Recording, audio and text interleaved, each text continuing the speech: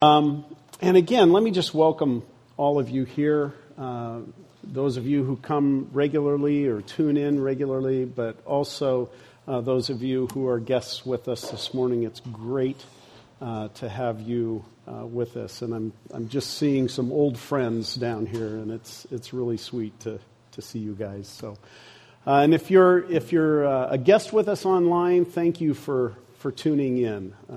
It means a lot to me that you would do that.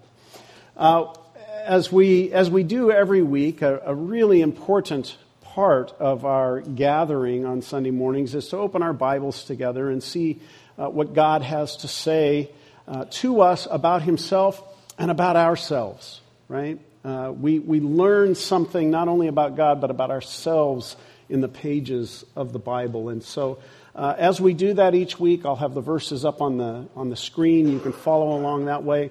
But if you'd like to follow along in a paper Bible, our ushers are coming down the aisle right now. And if you don't have one and you would like one, just signal them somehow and they will make sure that you get one and you can follow along that way. If you don't have a Bible at home, please consider taking this one as our gift to you. We think everyone should have this incredible book. There are places around the world that people don't have this book in their language, and we are blessed to be able to read it really whenever we want. Well, in here, as you've already been alerted to, we are in an Advent series here where we're focused on 4 names that were prophesied in the book of Isaiah, specifically Isaiah chapter 9, verse 6. You have those 4 names on the cover of your worship folder, and we also have them on the screen. Each week we're going to focus on one of those and try to understand what it is that was good news about this when it was written about 2,700 years ago, and why it should be good news for us today. So last week we looked at that name, Wonderful Counselor, and we saw that Messiah's wisdom surpasses every other source of wisdom. In fact, we learned that Jesus the Messiah is the embodiment, the personification of wisdom itself. And we learned that in order for us to benefit from His wise counsel, we have to actually do what He says. I hope that this past week has been a week of doing what He says for you. Today we're going to focus on the second title that Isaiah says He will be known by, or He will be called, and that is Mighty God. And just before we look at this title more closely, let's pray together and just ask for God's help in understanding this. Lord, everything about this season is a mystery to us. It's a wonderful mystery, but it is a mystery. And so we pray as we come to this second title that Messiah would be called, would be named. We pray that you would, through your Spirit, help us to understand what it is you are saying to us about this and what needs to change in us having understood this. I pray, Lord, that the words of my mouth and the meditations of all of our hearts would be pleasing to you, O Lord, our rock and our Redeemer. Amen. Well, the term Mighty God and the one after it, Everlasting Father, are really some of the most scandalous. I don't know why I have Wonderful Counselor bolded there. It should be Mighty God. But Mighty God and Wonderful Counselor are some of the most scandalous words in the Bible. At least in 2 significant ways, these 2 terms really turn our understanding of Messiah completely upside down. And before I explain what I mean there, I want to look at these 2 words, and then, like we did last week, we'll bring those 2 words together to try to understand what is being said here. So first of all, let's start with the word mighty. So the Hebrew word underneath our English word for mighty is gibor. Not geezer, gibor. Okay? It's translated in various places in the Bible as mighty, strong, champion, hero, valiant warrior. It's really a military word. The mighty men of Israel were the men who made up the army of Israel. Okay, the Gibor men of Israel were the army. Goliath was called a mighty man of valor. Gibor, again, is the word that was used there. David also was called mighty. The word Gibor appears over 150 times in the Hebrew Bible, the Old Testament. Interestingly, only 13 of those times are used to refer to God. Isaiah 9:6, our verse this morning, is one of those. So that's mighty or Gibor. God. The Hebrew word El is the most common word for God in the Bible. It means God. Okay? It not only shows up 250 times all by itself, but it's also used as a contraction in over 150 names of people or places that we are pretty familiar with in the Bible. So, for example, Israel. Okay, we say Israel, right? It's two parts. It's the name that God gave to Jacob after he wrestled with God, and so it means God, El, strives. That's what the word means. Bethel, you've heard that name, that place. It means house, Beth or Bet, El, house of God. Samuel, you've heard that name. Our kids were learning about Samuel just a couple of weeks ago. Samuel's name is made up of two parts. Shema, to hear. Maybe you remember us talking about the Shema, Hear, O Yisrael, the Lord your God. Hear, Shema. And El, okay? Shema, El, makes up the word Samuel. It's interesting. What do we know maybe most famously about Samuel? What did he say? Speak, Lord, for your servant is listening. So his name really is a part of the story of his life. At this time of year, we're really used to hearing the name Emmanuel, right? And that's a name that is made up of three Hebrew words: im, which means with, nu, which means us, and El, which means God. God with us. So when we put El and Gibor together, we get the God who is mighty, or mighty God. Right? And this was a concept that wasn't new to the people that Isaiah was writing to. Because God had told his people through Moses, for example, that he was the great and mighty God who alone was to be worshipped, Deuteronomy 10:17. Job referred to God as a mighty warrior, Job 16:14. In Psalm 24, David asks the question, who is this King of glory? And his answer in the refrain of the psalm is Yahweh, who is strong and mighty. Yahweh, who is mighty in battle. And later on in Isaiah, we read that the Lord will march forth like a mighty hero. He will come out like a warrior, full of fury. He will shout his battle cry and crush all his enemies. It's Isaiah 42:13.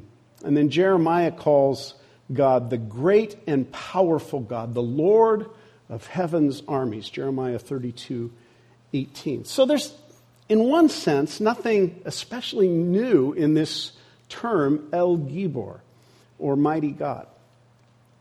That is, until we remember that this term mighty God is in the context of a prophecy about a coming Messiah.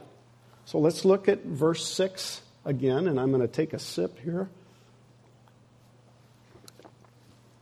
Isaiah says, "For unto us a child is born, unto us a son is given, and the government shall be upon his shoulders, and his name shall be called Wonderful Counselor, Mighty God, Everlasting Father, Prince of Peace." Now, I tried to emphasize some words there to give you a clue, but in the context of talking about a coming Messiah, Isaiah says that he's going to come as a human child. And that human child would be called by two names that should only ever be used to refer to Almighty God. This is scandalous. Hard for us to understand, maybe, but really, blasphemous to apply those names to a human.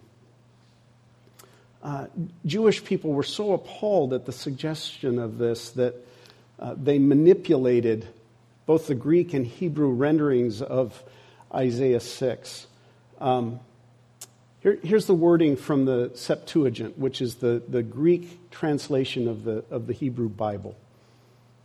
There it says, "For a child has been born to us, a son also has been given to us, and authority will be upon his shoulder." So far, so good. Catch the change here. "And his name shall be called Messenger of the Great Counsel, for I, God, will bring peace upon the princes, peace and health to him." Very different. The Jewish Publication Society Contemporary Hebrew Translation follows a similar translation choice when it says this, "For a child has been born to us, a son has been given us, and authority has settled on his shoulders." Again, okay. "He has been named, the mighty God is planning grace. The eternal Father is a peaceable ruler." This is very different, right? Both of these translations, it seems, are attempts to deny what the prophet Isaiah was actually saying under the inspiration of the Holy Spirit. That the second person of the Trinity was going to become human. Human. In order to save us. This is, of course, what the Apostle John, also under the inspiration of the Holy Spirit, was saying in John 1, where he said, "In the beginning was the Word, and the Word was with God, and the Word was God. He was with God in the beginning. All things were created through him, and apart from him, not one thing was created that has been created." Okay, we're good so far. And then these amazing words, "That Word became flesh and took up residence among us. We observed his glory, the glory as the one and only Son from the Father, full of grace and truth." Bruce Hurt is a medical doctor, but also a Bible commentator, and has some wonderful insights. He says this, "Isaiah's prophecy is not just about a child born for us who would become a mighty ruler. He is that, but he's not just that. He's not just a baby, not just a man, but he is God, the God-man, the mystery of mysteries, God incarnate, God in the flesh, God con carne."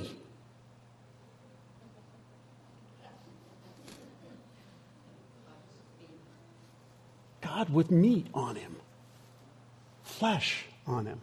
This commentator's from Texas, so maybe. "And he is mighty, for he is the one who made the world, and everything belongs to him." This amazing truth that we're talking about right here is what is called the hypostatic union. It's a really fancy theological term that means that Jesus has two complete natures. One fully human, one fully divine. And we see this doctrine in several places in the Bible. It's in the messianic prophecies, like the one we're in today, Isaiah 9. It's in John 1 that we just read. It's in Colossians, which we just finished a few weeks ago. It's in Hebrews 13, where we're told that Jesus is the radiance of God's glory and the exact imprint of his nature. Jesus is the exact imprint of God's nature. John Piper describes it this way. Jesus has two complete natures, one fully human and one fully divine. The doctrine of the hypostatic union teaches us that these two natures are united in one person in the God-man.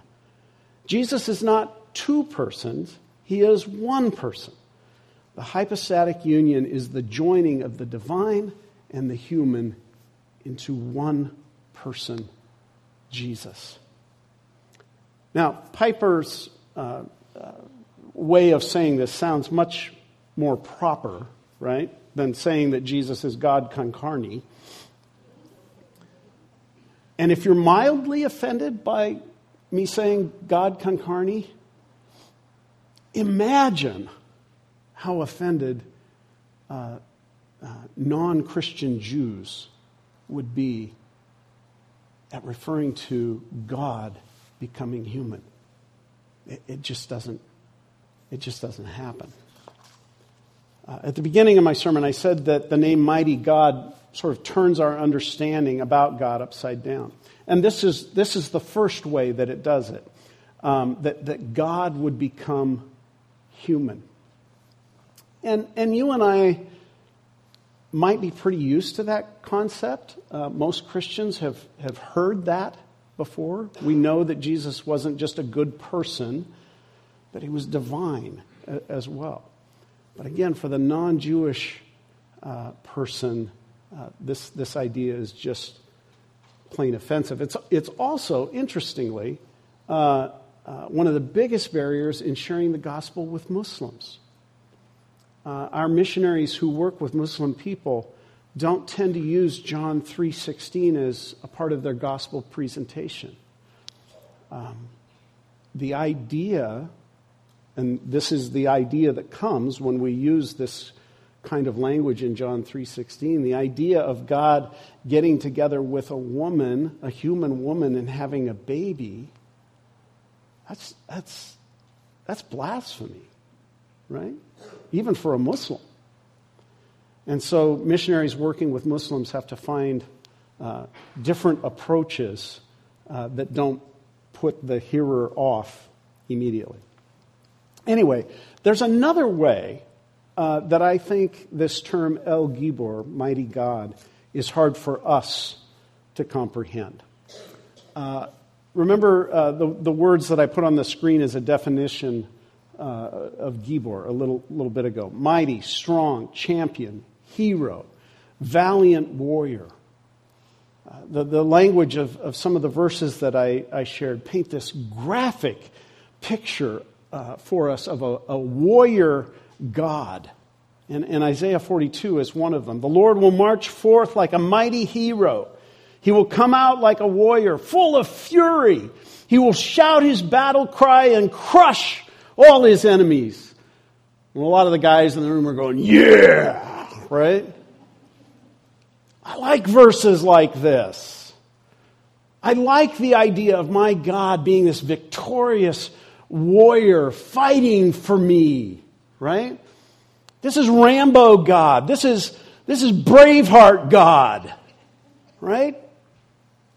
And when we finally get to the book of Revelation, man, Jesus is like this superhero, right? He's got lightning bolts coming out of his eyes and a sword coming out of his mouth and a bloody robe, and he's riding on this white horse. Young men, young boys reading Revelation might have a hard time distinguishing it from Marvel Comics. In fact, some Bible scholars refer to Revelation as a graphic novel. If you know that genre at all, you can kind of see how Yeah, that's kind of what John is doing there in Revelation. I remember thinking as a kid that as a Christian, I was going to be a superhero too, right? Because I'm a Christian. Why do I say that? I'd read places in the Bible like Psalm 18. By my God, I can leap over a wall. Put on the cape and here we go. Superman. I'd be flying around, taking on all the bullies that my school could serve up. Why? Psalm 18 told me so. He trains my hands for war. My arms can bend a bow of bronze. I pursue my enemies and overtake them. I do not turn back until they are all wiped out. I crush them and they can't get up. They fall beneath my feet. You have clothed me with strength for battle. You subdue my adversaries beneath me. I thought that was for me, Just a word of caution to you all. As it turns out, claiming these verses with the bullies in the neighborhood doesn't keep you from getting beat up.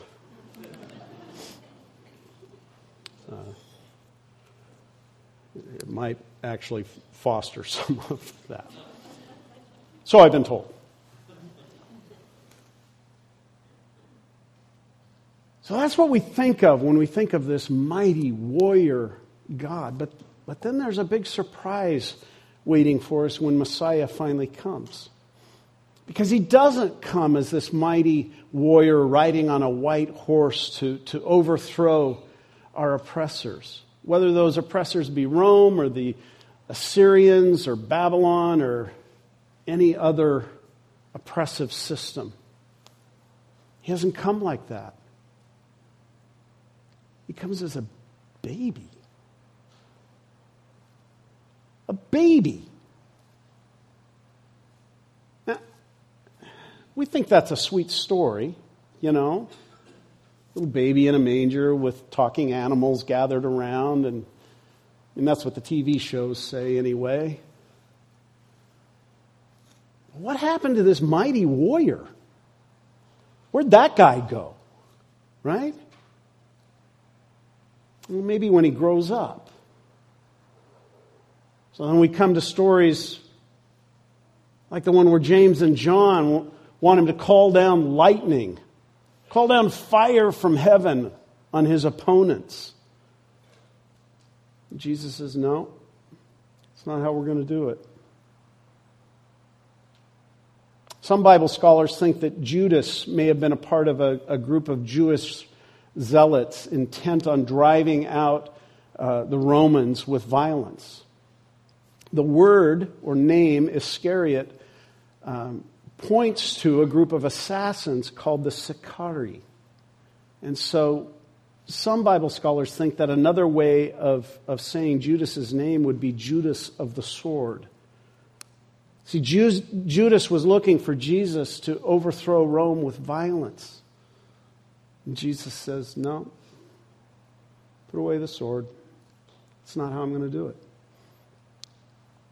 Well, maybe it'll be when he finally rides into Jerusalem with the crowds shouting that messianic psalm, Hosanna, blessed is the King who comes in the name of the Lord.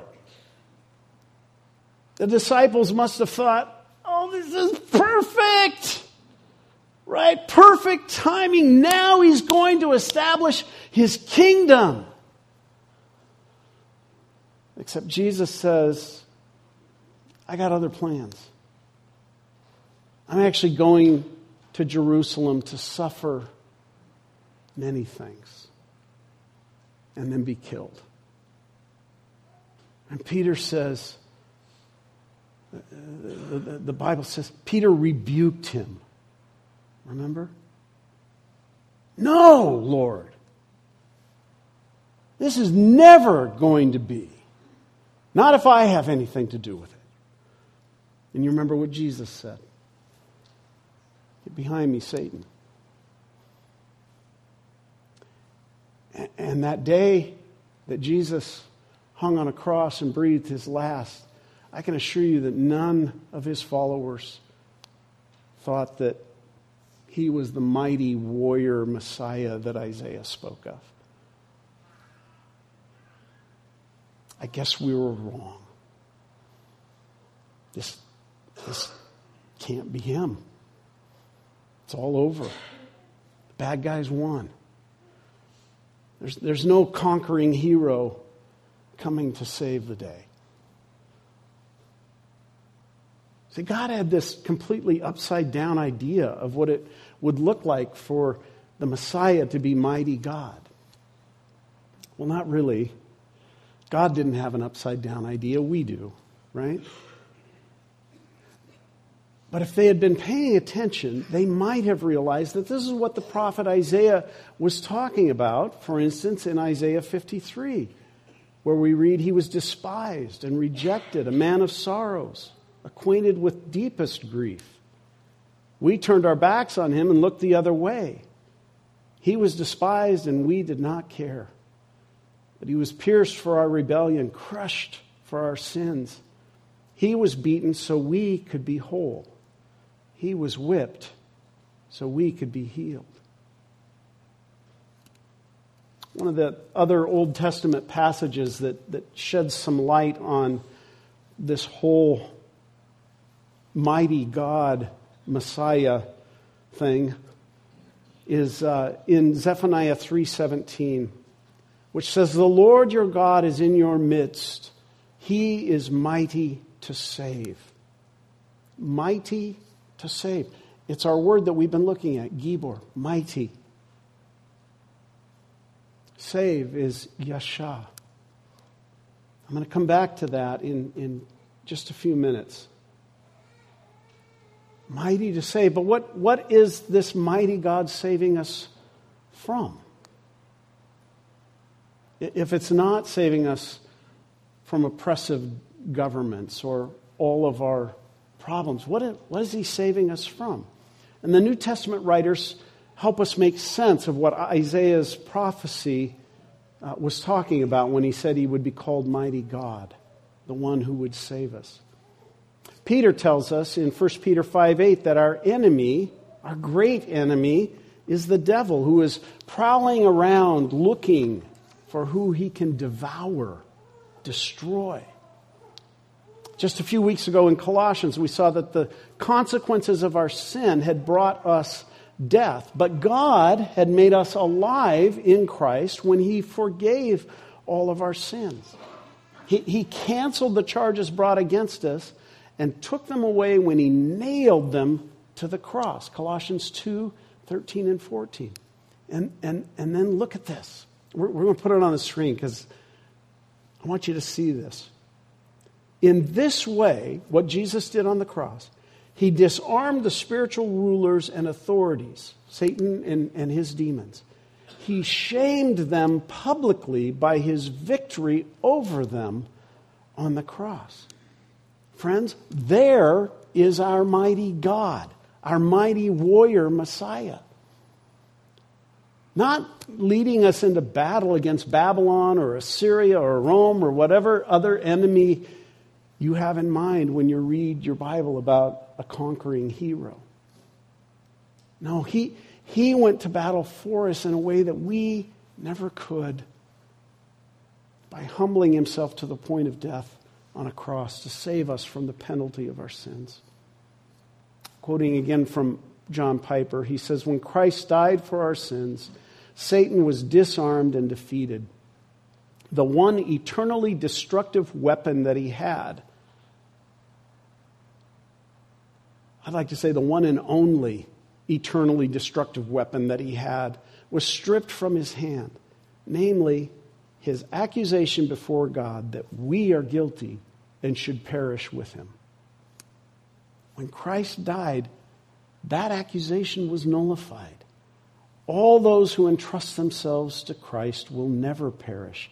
The victory over sin and death has been won. Thank you. Thank you. But you see, none of this made any sense until after the resurrection. This whole thing, coming as a baby, living this humble life of a servant, dying on a cross. That's not what power and might look like, right? It's after the resurrection we see what God was doing. In 1 Corinthians 1, Paul says that the message about the cross is foolishness to those who are perishing, but to us who are being saved, it is the power of God. It is the power of God. There it is again. God's power being displayed in what appears to be weakness. I was thinking about this. Did Isaiah understand what he was writing about? I imagine that he didn't. Okay? He didn't really understand what he was writing in this book. God gives him this vision and he says, write it down. I bet when Isaiah got to chapter 9, he's like, wait, this child is going to be called Mighty God? That can't be right. Write it down. When he gets to chapter 53, hold on, wait. I thought you said that he was going to be called Mighty God. What I'm seeing here is a vision of something that looks like they're killing him on something that's shaped like a cross. That can't be. Write it down. See, God's ways are not our ways. From our perspective, it looks foolish. It looks weak. But it's really the amazing power of God at work. I love how Ray Ortlund says it. He says, as it turns out, God's answer to everything that has ever terrorized us is a child. The power of God is so far superior to the Assyrians and all the big shots of this world that he can defeat them by coming as a mere child. God's answer to the bullies swaggering through history is not to become an even bigger bully. His answer is Jesus. And here I want to make just one more point. We looked at Zephaniah 3:17 a few minutes ago. I want to put it on the screen. Again, it says, the Lord your God is in your midst. He is mighty, Gibor, to save. Yasha. Mighty to save is Gibor, Yasha. Now listen. Yasha is the root word, or is the root of the name Joshua. The Hebrew pronunciation of the name Joshua is Yeshua. The Greek pronunciation of Yeshua is, do you know? Jesus. In Matthew's account of the birth of Jesus, the angel told Joseph to name the baby Jesus. Do you remember why? He will save his people from their sins.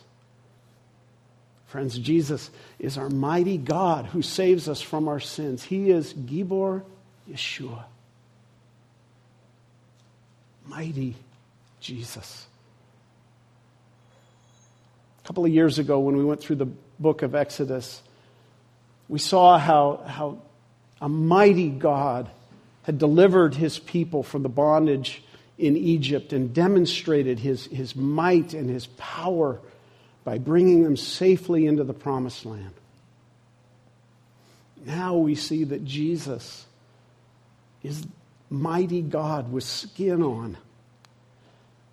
And he's going to demonstrate that he is El Gibor. He is the mighty one who delivers his people from bondage to sin, slavery to sin, and brings them into relationship and nearness to God himself. And this is what we celebrate at this table this morning. That Jesus, our mighty God, has won the victory over sin for us. And he did it by dying in our place on the cross. The bread and the cup represent the body and the blood of Jesus that was shed in winning that victory over sin and death for us. I'm going to invite the elders to come and take their places. And let me just remind us all that this is an opportunity for those who have placed their trust in Jesus as mighty God. It's an opportunity to remember what he has done for us and to thank him for it. And I want to say this too, it's also an opportunity for those who might be recognizing for the very first time what Jesus, mighty God, has done for them.